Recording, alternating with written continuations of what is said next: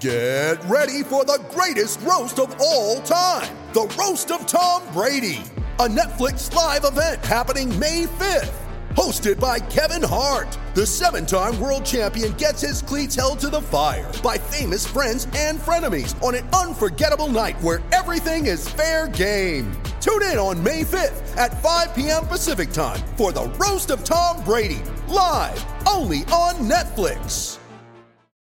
The number one stage here at Radio Row, where the big energy comes from, is the Pat McAfee Show. Pat, it's great to have you on Australian radio, SEN. That's incredibly kind of you to say. There's a lot of great juices around this Radio Row and Media Row, including the living legend Graham here, man. I am excited to be chatting with you guys. Obviously, I have a great affinity for the country.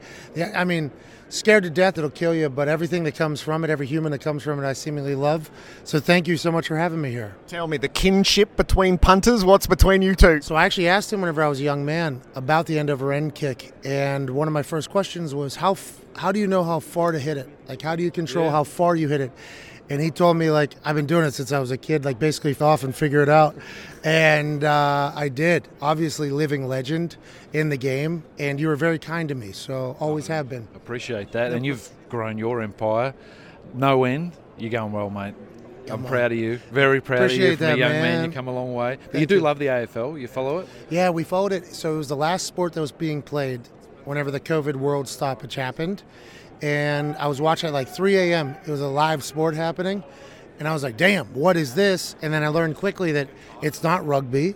I learned that Aussie rules is obviously very different than rugby, although that was what every punt was being described as, was a rugby punt, rugby punt, rugby punt. Turns out it was always an Aussie rules punt.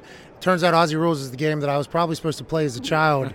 I fell in love with it. And obviously the timing is impossible to keep up with the season, but the sport is something that is immaculate and I'm a big fan of. And that night that Buddy Franklin kicked his 1000th goal and everyone swamped the field. Banana land. Yeah, it was awesome. That type of clip is something that, I think showcases how passionate the Aussies are about Aussie rules football too. I think that's what we learned because Coxie, Mason Cox, yeah, Coxzilla, right. The first American to really be a guy, right? First American to be a guy. I know there's been other Americans, but he has some speckies, doesn't he? I mean, he's a big time player. Getting a chance to chat with him and then learn about the passion of the league and the history of the league, and then you see that moment where everybody go ape shit.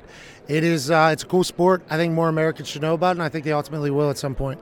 Pat, your show has revolutionised media. I love what you've done, the Aaron Rodgers interviews. It's like you've annoyed the hell out of everybody else. Do you get the sense? Yeah, I mean, these people probably hated me a long time too. So, I mean, everybody's been very nice to our faces, obviously.